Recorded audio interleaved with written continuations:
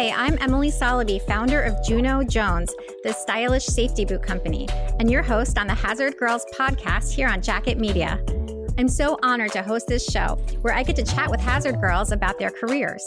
Hazard Girls is an online community for women working in traditionally male-dominated fields. On our show, you'll get to hear from these amazing women about the path that led them to their current careers, challenges they've overcome, advice for other women in entering these industries, and more.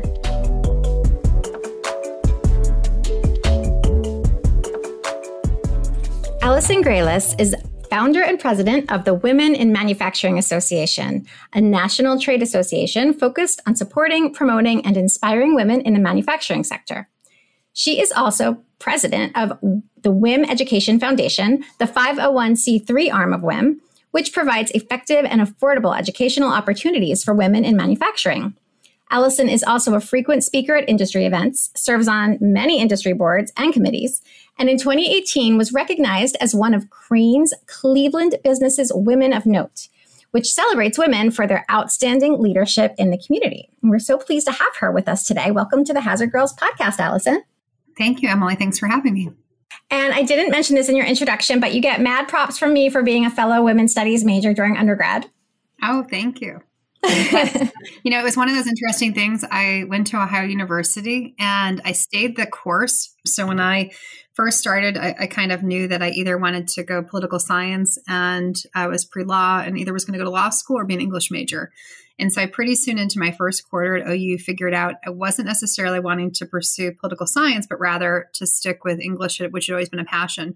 And so because I didn't really stray from what was the recommended courses, I was set to graduate early.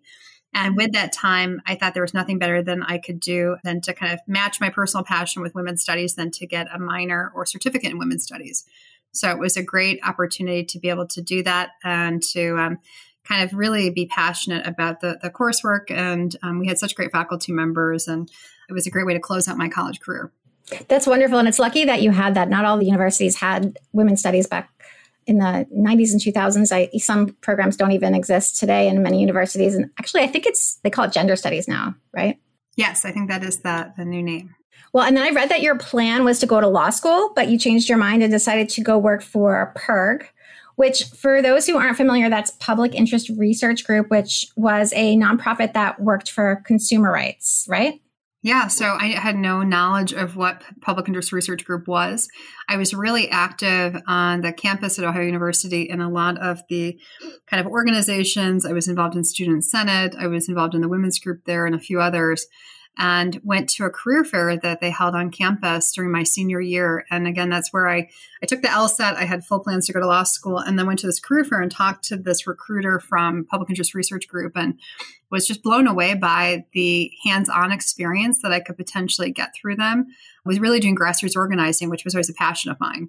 So the opportunity was to kind of go in and to work on issues that at the time and still are really important to me, such as good government, environmental issues, talking to consumers about recycling and protecting endangered species. So I kind of changed paths and decided not to be one of the zillion people going to law school that year, but rather to try a year in Boston working for PIRG. And so again, great experience.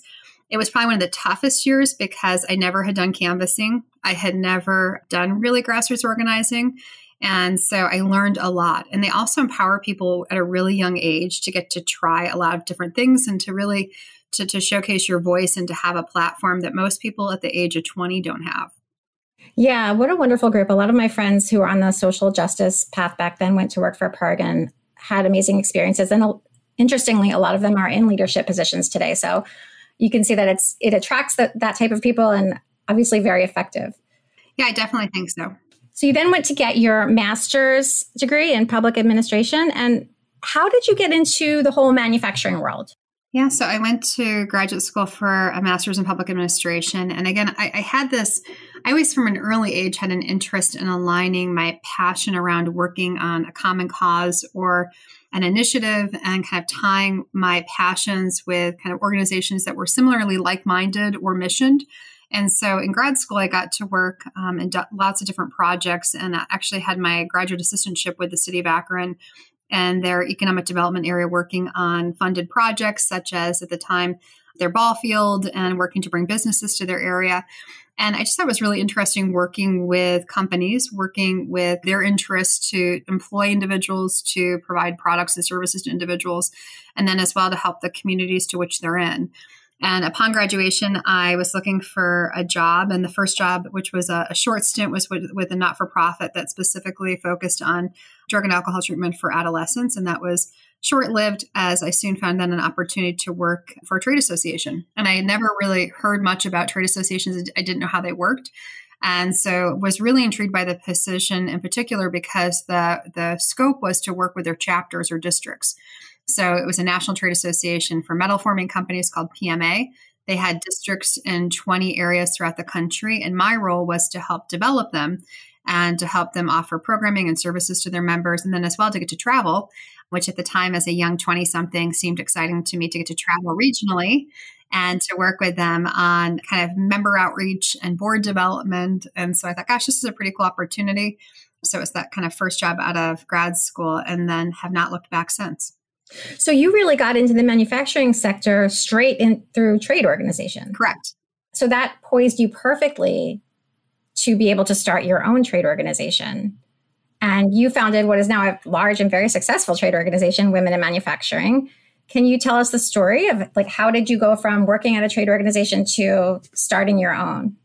Yeah, so the Precision Metal Forming Association, again, it is.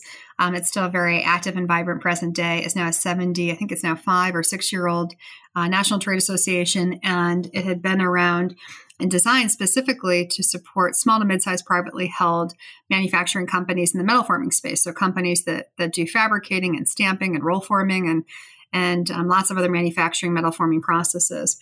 And as I worked with these companies and the individuals, there was a lot of business transitioning happening. So lots of second, third generations transitioning leadership to often daughters or female relatives in the organization. And as we got to work with them through some of our conferences and events, we found that many of them were looking for a network. So, granted, they were the minority in metal forming companies and women still are the minority in manufacturing. But they were looking for, how do I connect with other women like me? Often daughters taking over dad's business or uncle's business or grandpa's business. And how do I benchmark with these other women? How do we talk about common challenges that we're having?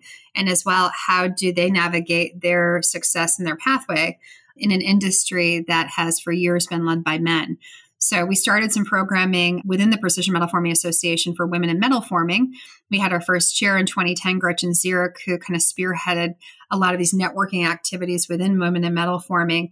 And then when I went to look as a staff person with this trade association for resources nationally, found there was not a national entity that was representing specifically the interests of women in industry or women in manufacturing. So we started with a conference, which we thought, gosh, let's bring together people from all different facets of the manufacturing industry, not just metal forming. What year was this about? Almost 11 years ago. So our 11th anniversary summit will be this fall. There was a group that was forming, a networking group all around metal forming. Right. And you decided to have a conference. And then you just decided, why don't we just invite every woman in manufacturing? You just decided to expand it just like that?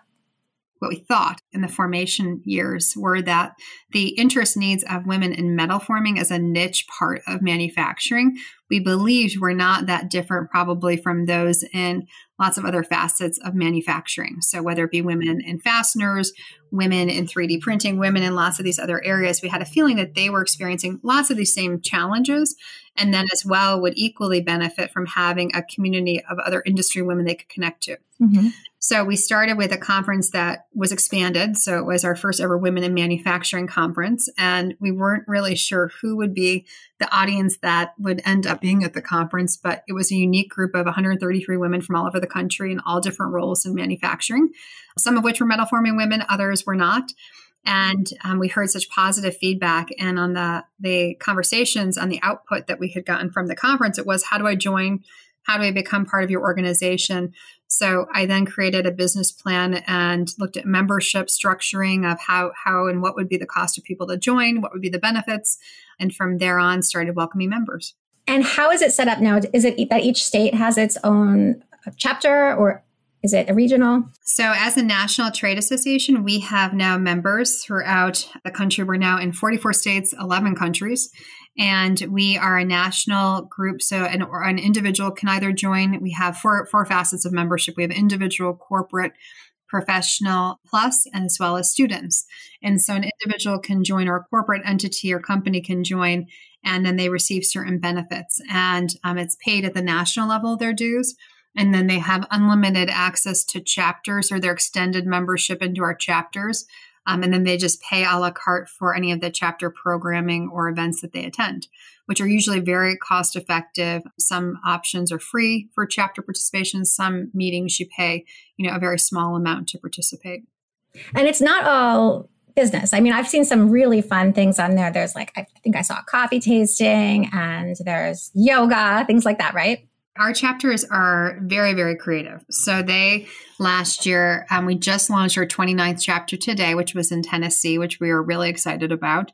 And we're on par to have now another 4 go live here in the next 6 to 12 months. But our chapters are all volunteer led by very passionate and enthusiastic women in industry. And they had their most active year last year. So despite a pandemic and all of them being challenged both in their personal and professional lives, our chapter leaders rose to the occasion and produced 202 programs in 2020, which was the most we've ever produced. And at the same time, we also launched 5 new chapters last year.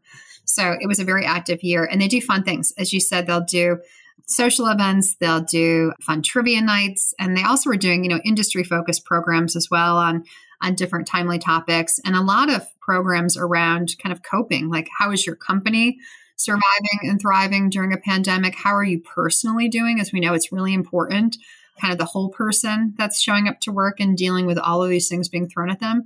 So many of their programs were just around providing support. And we found the same thing. We launched community chats during the start of the pandemic, which lasted for 6 months. And those were times where we just weekly would invite members to get together and to feel supported and to have a forum where they could talk to one another. And we're also continuing that in a monthly format now with members. But it was really important just for people to know others were in the same boat. Others were dealing with kids at home, dealing with now, everybody in the same house and in the same confines all day long, dealing with not being able to travel, remote teams, remote work. So it was really important to provide that community and support for one another. For organizations, some of them have really filled that need for people during the pandemic where, you just want some connection. Like you said, you're working from home. You need to know that there's others out there like you.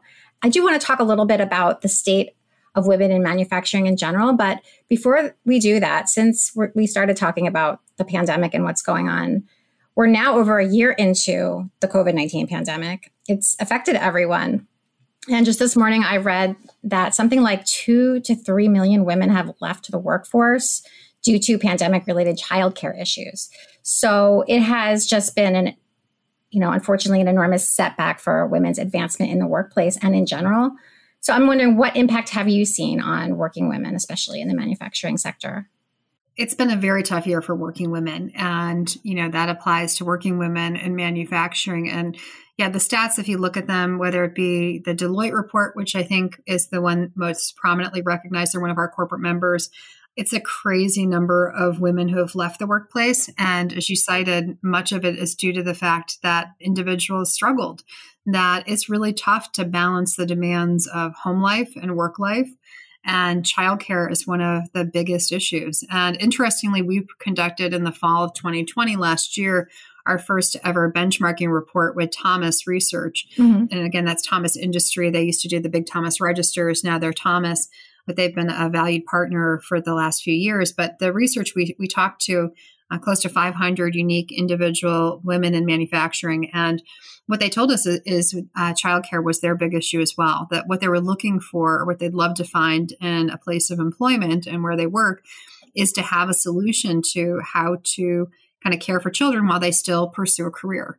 And a pandemic put a huge kind of challenge to that, because, women were trying to deal with the demands of, often international global calls at times when you have kids who are home, and dealing with homeschooling and transportation potentially if they did have a source of childcare or someone else to watch children. So it was really demanding. And so as women assessed kind of that, how do I integrate all of this together? Many women said, I need to step out either for just a little while or until this gets resolved. And I think we are all hopeful that women will come back and that they'll return back to the workforce once things are settled or once things are closer to normalcy or whatever new norm is. But I think it's also given companies a huge realization that this problem, even without a pandemic, is still going to persist. That intelligent, talented women are coming out of college, making decisions, often many of them to have a family. And as such, when they make that decision, that shouldn't put them out of the workforce or shouldn't put them in contention for promotions or advancements just because they have a family as well. And so I think companies are being creative. Obviously, larger companies have more resources. So we're seeing an increasing number of large organizations investing in on-site childcare and daycare. Oh, that's amazing. And it's being piloted at manufacturing companies. It's been hugely successful, again, as a retention tool. Why would I want to leave a place of employment that values me, my family, who I am as a human, and also my need for childcare? So more and more companies are doing that. Obviously, that's a large investment, and the larger companies obviously have more resources to do that. But I think even for small to mid-sized companies, figuring out how can they be creative and responsive? Can they create alternative work schedules for working moms and parents or people who not even just don't have kids, but there are many people who have demands with elder care and parents and family members and other demands. So, trying to be flexible. And I think this year has more than ever, or this pandemic 2020, as well as into this year, has taught us that we all have to be flexible and creative and able to kind of switch gears pretty quickly. How is Women in Manufacturing as an organization trying to convince companies to do this? Or are you putting forth data or ideas? Is it lobbying? How are you achieving this? Yeah, so I think data is, key. So companies make decisions based on data and hard numbers and facts and metrics. And so, our research that we conducted, we think is a starting point, and that will be an annual study that is conducted each fall. We'll release it again at this year's summit in October. But again, it gave guidance as to how are companies recruiting, how are they retaining individuals, and what are individual women looking for at places of employment. So I think a good gauge for companies to check that out and to look to see, gosh, do we check these boxes? Are we offering the types of things that keep and retain and attract women to our companies and our positions? Likewise, we're looking to help provide best practices. So we do a summer leadership conference and now a winter leadership conference with corporate members. We now have 167 corporate members, and they share case studies and white papers, and they do presentations to share with one another about how are they creating, for example, women's affinity groups. How are they tackling on-site daycare? So that companies can learn from one another. What was that journey like? What was the investment of time or resources? And then what have been the results? So we're doing that as well for corporate members. And then likewise, for individual women in manufacturing who might be working moms, we just have launched a Moms in Manufacturing group. So the group will be virtually meeting for the first time ever this summer. And it will be a year-round support network where individuals can ask questions of one another. We'll be doing panels and having live sessions and presenters. But again, all with that hope to provide support, because we know it's tough. I was a mom of 2 young kids born not by design, but born 16 and a half months apart. And they're now in 8th grade and high school. But I can tell you my toughest years were when they were toddlers and when they were young, and trying to make decisions about, do I go for a promotion? Do I look for career advancement at the same time that I've got 2 kids who aren't yet in school and have full-time childcare and daycare, and, dealing with things like travel and kind of shared responsibilities with your partner and other parent? It gets really tough, and it's emotionally draining. It is a lot of tough decisions. And so our goal is to try to provide guidance and support for these other moms who are in that same position. That's amazing. I need to get that information from you. I want to join in. The first time I ever left my kids was when I had to go overseas to visit our factory for Gino Jones Boots. And that was tough. So yeah, leaving them like that. And I know women in manufacturing, and especially when you have to travel and deal with industries where maybe women aren't as commonly in leadership, it can be tough. What are some things that we can do to advance women in industry? I mean, I know that you've talked a lot about the data collection and talking to companies about how they can make the workplace more welcoming. But are there things that we can do as individuals? Yeah, I think, our data also that we conducted in 2020, one of the illuminating pieces that came out of it was the importance and need that women had for mentorship. And so mentoring, whether it be informal, where, you're a small group of individuals at your company, where maybe you're doing some informal mentoring and coaching for some of your coworkers, colleagues, and or some companies are putting together formal mentoring programs. Mentoring is really important. Individuals need to have, again, I think an outlet, whether they're men or women, an outlet by which they can meet with maybe experienced or more veteran individuals in their organization to garner feedback, advice, to help them as they look at kind of career pathways and where do they see themselves in the future in the company. And I think for, again, an industry like ours where there is a larger majority of men, there are more men that we find who are mentors. So I think in our research, the study was that 67% of mentors that individuals identified that they had were men. So we know there are more and more males who are mentoring women who are looking to rise the ranks. So I think providing kind of coaching and guidance to men who are mentoring women is really important. And we've done some programs around allyship and men as allies, which I think is great for companies, especially if they're kind of new in the journey of, better creating and supporting mentoring in their organization. And we also are creating mentoring circles in all of our chapters throughout the country. So again, trying to provide people a local network of mentors and connections that they can go to for advice, guidance, and feedback. And then, we also have added coaching components to all of our formal leadership programs, as well as our regional conferences and our events that we produce, because coaching is invaluable and not everyone has thousands upon thousands of dollars to invest in executive coaching. So we're trying to, in a very affordable way, blend coaching into all of, again, our regional programs, our national events that we're producing, as well as those leadership programs to give people perhaps their first taste of what coaching is, to at least get them started on that journey that maybe in the future they can pursue in a more significant way if their budgets and their times and schedules allow. But mentoring is really, really important. What is the difference between mentoring and coaching? Often you see peer mentoring often happening. So it's often kind of peer-to-peer and or kind of a more seasoned or veteran colleague providing kind of in a mentoring or a formal framework often. Time to feedback, to provide kind of advice, guidance. Usually mentees come with questions to their formal mentor. Coaching is usually, working with someone who's been certified. So for example, at our events, we have certified coaches that are working with women, and it's often on different areas where an individual may feel like they need to strengthen or may need to work on, or maybe it's gaps in their expertise. So coaches are a bit more trained and more formalized in how they work with an individual or candidate on different things. So often we find coaches work with individuals on areas like communications. So, coaching on communications can include recording an individual talking, helping them as they tell their story, helping them kind of frame situations, perhaps as they're talking about their expertise. Women often have a tendency to downplay some of the great accomplishments they have. So a coach in a professional way could help work with them to better tell their story and share some of those areas of expertise and accomplishment that they have as they're talking to perhaps a senior person at their organization. So coaches, again, it's really invaluable, and they can work on lots of different things with individuals and candidates. And so what we're often, as I mentioned, trying to do is give people a taste of coaching at our events so that they can see maybe some areas that they need to or want to work on.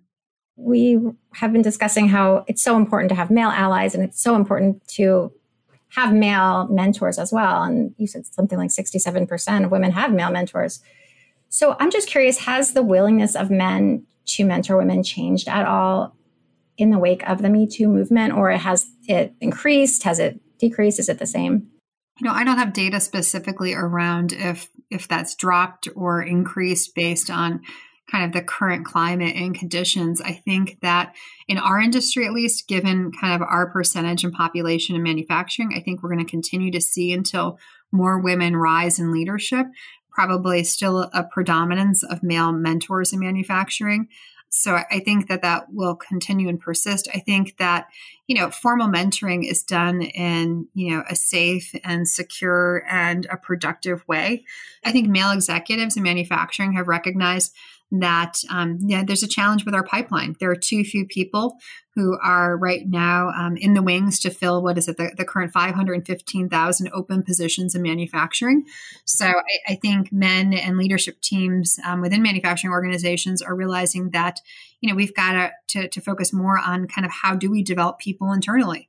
And so I think mentoring is one of those tools that companies are using and will continue to use. Let's talk about the state of women in manufacturing in general. I think I read that the manufacturing sector is about 30% women. Is that right? I think present statistic is around 29%, so very close to 30. In general, what types of jobs do they hold? Are these across the board, or are you talking about leadership? Yeah, so women hold a variety of different roles in manufacturing. Sadly, the largest percentage is not in leadership. And, our organization really strives to focus on trying to support women advancing. While we'd love to see women making up, more than half of the manufacturing workforce, we find that's important. But I think equally, if not more important, is getting more women to leadership. So how do we get more women to be managers, directors, senior supervisors, vice presidents, plant managers, and ultimately presidents, CEOs, and board members? How we do that is through helping them make connections, relationships, helping them develop their skills and fine-tune skills. And as well, one of the biggest pieces of that is illuminating those people that are already there. So we have launched a series called Hear Her Story. We launched it quite a long time ago. I think it was 2012 was our first Hear Her Story feature that we did. And the goal was to tell the story of how women rose. So how did they climb that ladder? How did they get to this position of leadership? And to lend that expertise and insight to future generations. Because there's a lot of navigating that happens and a lot of decision making that happens to ultimately get to that position of leadership. And so we often say that you can't be what you can't see. So through our Hear Her Story series, the goal is to show these women in leadership or those who have risen with a hope to inspire and inform future generations so that they can as well follow a similar pathway if interested.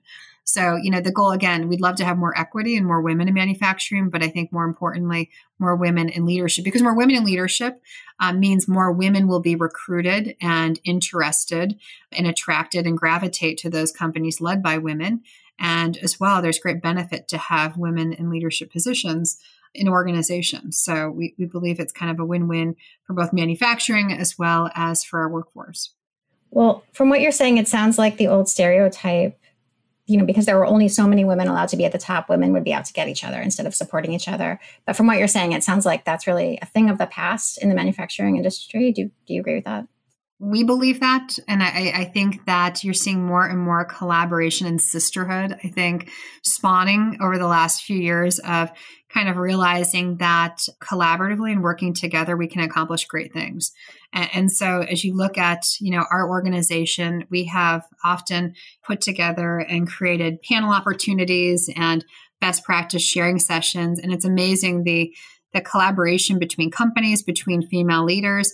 There's a lot of commitment that female leaders who have risen and arrived at the top, a lot of commitment that they've made to mentor, to pay it forward, to lend their expertise to other women behind them, and to also change their companies for the better.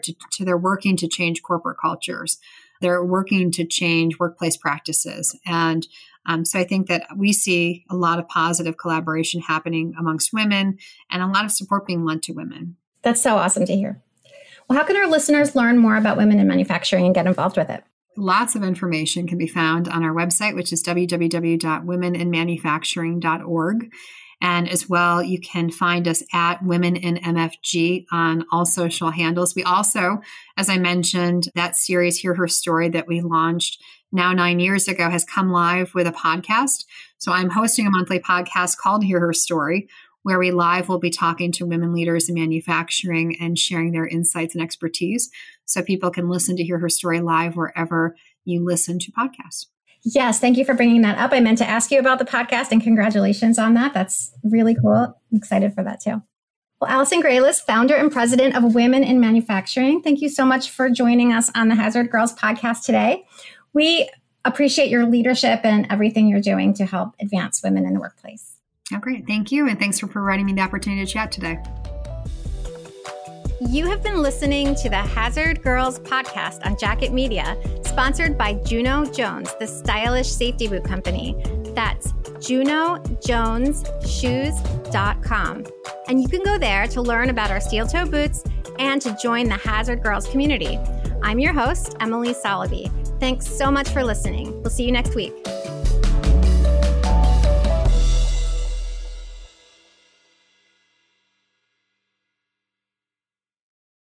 This podcast is a part of the C-Suite Radio Network. For more top business podcasts, visit c-suiteradio.com.